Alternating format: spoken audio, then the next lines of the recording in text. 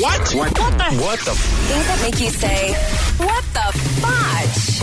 On Power 96.5. Kentucky police recently arrested this guy for streaking through a Walmart. Is this really news? I don't know. Witnesses say that he oiled up with an unknown substance. The 36-year-old told cops he streaked on a dare. He was charged with possession, indecent exposure, and disorderly conduct. Now, possession of what? And how can he possess it when he has no clothes on? That's a great question. I don't want to know. I don't want to know what pouch and what he was possessing on his body at all. 2 questions for you so we can get off that subject.